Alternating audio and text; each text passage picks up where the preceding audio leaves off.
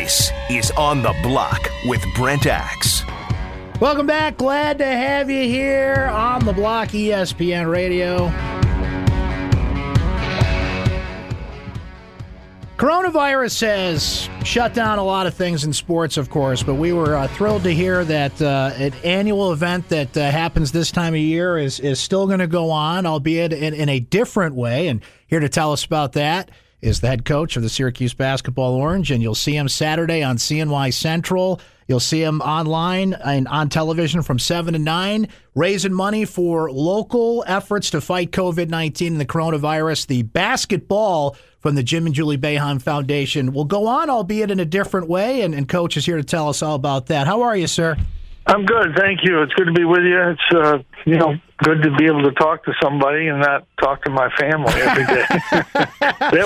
That's wearing out. Coach, I'm here every day, 4 to 6. You're always welcome to drop in and talk sports, although it's been weird doing that because there's no sports. But we got the draft tonight. At least that's normal. There's something that feels like a normal sports schedule to get into. So it's great to hear your voice, too, and it's great to hear that the basketball is still going on here. So tell us all about it, how it's going to work, and what we're going to see on Saturday. Well, what we were concerned about is make sure we can do it safely. There'll only be 2 extra people at our house, and they'll be well spread out from us. And most of the show has been taped, pre-taped with different guests, different friends of the program, people who we've known for a long time, and there will be auction items online, live auction and silent auction items that people will be able to go after, similar to what we've had in the past. And but it's an opportunity. We've done some fun things at the house, and a lot of people saw the half-court shot already that I lucked in. Crushed it. Pure luck. It's funny because I threw one up like for fun, and I wasn't even close. And then Jimmy said something about making. I couldn't make it, and so the second one I took was in and out. And I said, "Well, that's probably as close." And then the third one went dead swish. So, I don't think I could do it again if I had 10 tries. But a little lucky, and it was kind of fun. Got people involved. We're going to have the show on in Syracuse, Albany, and I think Rochester too. So awesome. There's a couple golf packages that you could play in Albany with me, or you could play at Oak Hill in Rochester with me. So there's some fun things in there to do, tickets, different events, things like that. But we've got some good people that we've interviewed, and it should be fun to kind of get involved with that. It's we'd already raised, had the money in, and people didn't really want their money back, the sponsors, so we felt this way we could honor our sponsors, get them on Channel 3, and Channel 3 stepped up big time.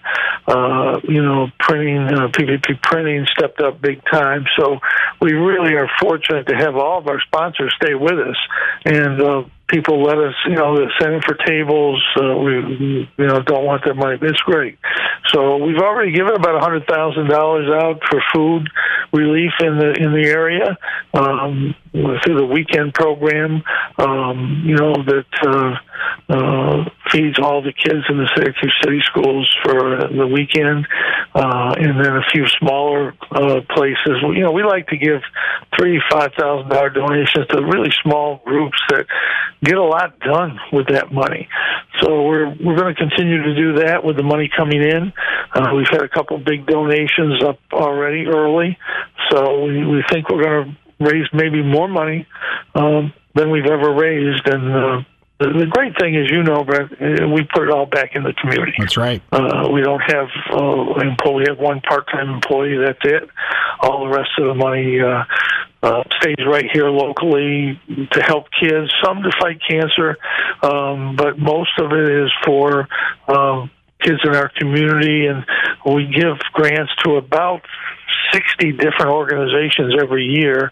We've been able to give out probably in the neighborhood, well, we're over $5 million, but we give out in the neighborhood of $500,000 to $600,000 every year. It just feels like, Jim, if there's a silver lining in all this, that you had this event scheduled as always and helping out many different organizations, as you mentioned, but this community needs help in this way, and to be able to take what you're doing from your annual event and turn it around to help something immediately that people need help with now. It just felt like that, at least that lined up, and it can be a silver lining in what is otherwise a tough situation. Yeah, and I think if you look around the country, athletes have been giving back, and I think it's important for us to give back here. My good friend Adam Weitzman is helping us.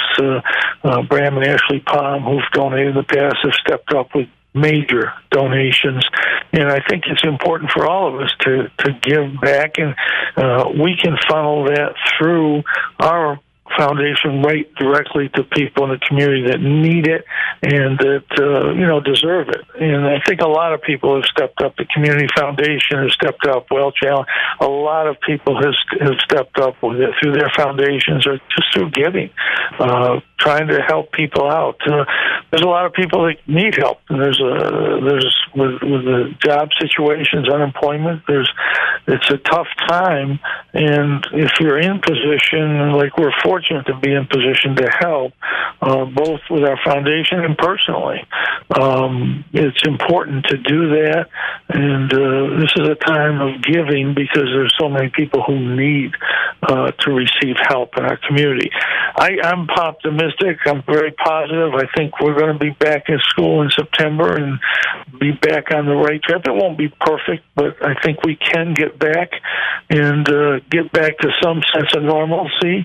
I think in the next couple months you'll see, certain areas of the country, states, whole states, and parts of states open up, and I can't wait for that to happen. Jim, it's interesting because this time of the year is usually one of the busiest in the sports world, and you love sports and everybody listening loves sports, and then when that's taken away, you really gain an appreciation for it, but it also shows the role that sports can have to take people's minds off of things, and that's why they turn to it as a distraction here. So to not have it as much as usual right now shows us how much we appreciate it, and when you get back on the court and when football comes back and the other sports, will you have kind of a renewed sense of what it means for people when they turn to sports to kind of get that distraction in life?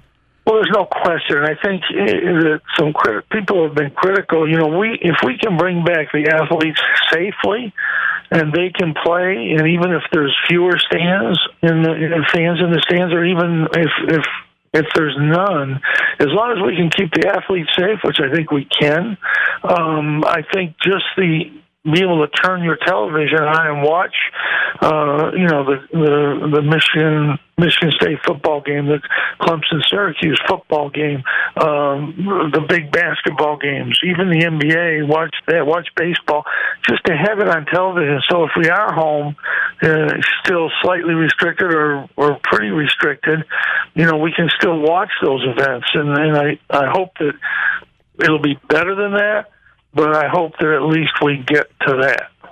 One thing we all enjoyed and kind of taking our minds off this a couple of weeks ago when you were hanging out on the Facebook Live watching the national championship game and all the guests that dropped by. I mean, SU fans and people out there really enjoyed that. Take us back to that night, and boy, I mean, can you think of another circumstance where everybody could kind of get together like that? Again, I think it's a silver lining in all this that everybody kind of had the time to get back together and enjoy something that was as good of a moment as everybody's had.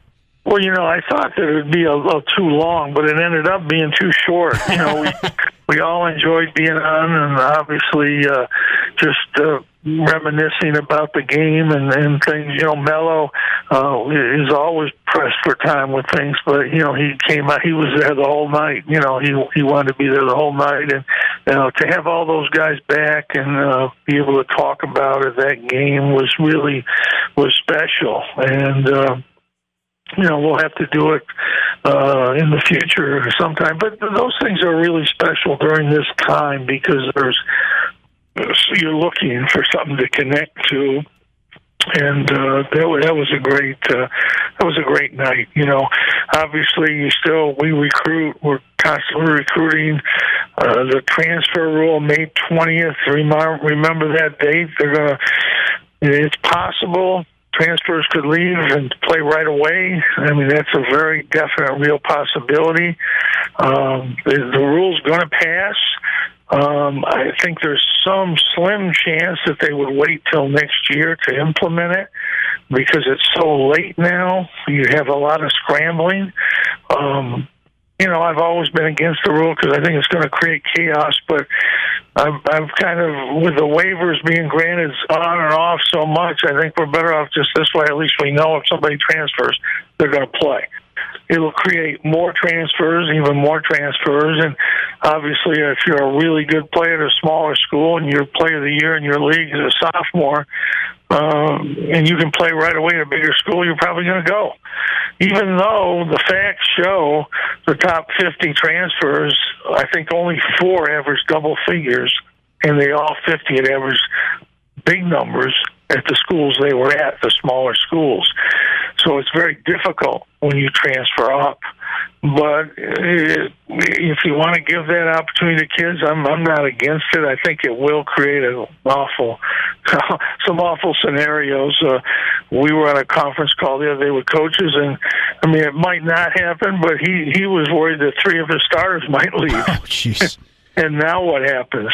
I mean, you'll have scrambling like you've never seen it before. There's some scrambling now with just the 500, 600, 700 transfers that are in there. But if you have 1,500 transfers in there, there's going to be a lot more scrambling.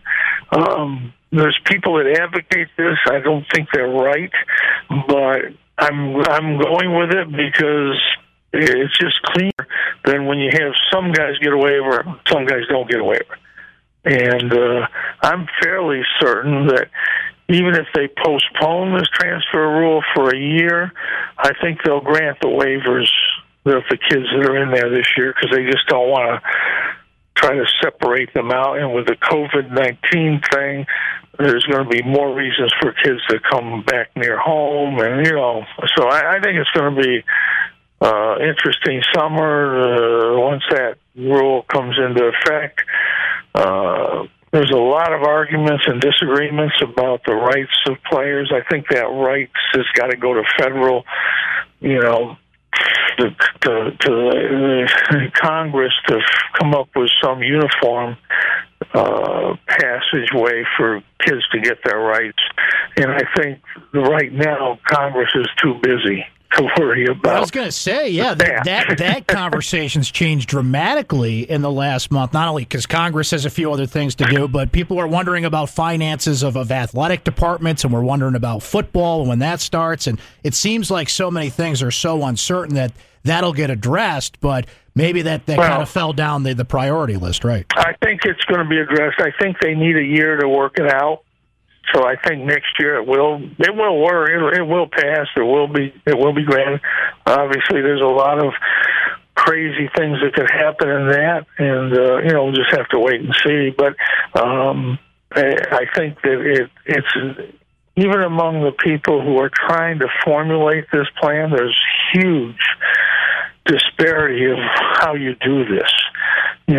There's a kid, and you're going to be comfortable with the quarterback in a $100,000 commercial at Alabama, and the lineman getting nothing or $1,000. I mean, there's so many things about. In professional sports, the quarterback gets paid a lot of money, and the lineman, even though they don't get paid as much money as the quarterback, they get paid. So there's just so many things that come into play with the image and likeness thing. It'll be, I don't know how they'll work it out. It will get worked out somehow, but it will not be easy, and it will be a lot of hurdles in there as it goes along. So much to think about and consider. In one way, it's slowing down. It's harder to recruit and go about business, but in other ways, really busy, as you mentioned, Coach. Another thing I wanted to ask you about was, of course, the Michael Jordan documentary. Everybody's wrapped up in that, and I know you were watching it. And what I was thinking about was, boy, you played Jordan a couple times. He came to the Dome. Yeah. You guys went to Charlotte one time, and then he came back to the Dome to play Georgia in the regional finals. Yeah. So, boy, he was here a lot in 82, 83. He didn't do much against us here in the first game. I think he had 14. They killed us. They were really good, Perkins and Doherty and those guys. And we lost to him down there, and I think he had 18 or 19. It was good. He never really North Carolina's a very, at that system with Dean Smith, they were very First of all, they had 4 All-Americans on their team. They had great players. So they were balanced. He never really showed he showed flashes of it. But you could see what was coming. But it was a different system. And then I heard the other day, I was listening to the Michael Kay show, you, Barkley, Jordan, Reggie Jackson. Playing golf. Well, that's a foursome right there. That's fantastic. That was an interesting foursome at Pebble Beach, no less. Yeah, it was.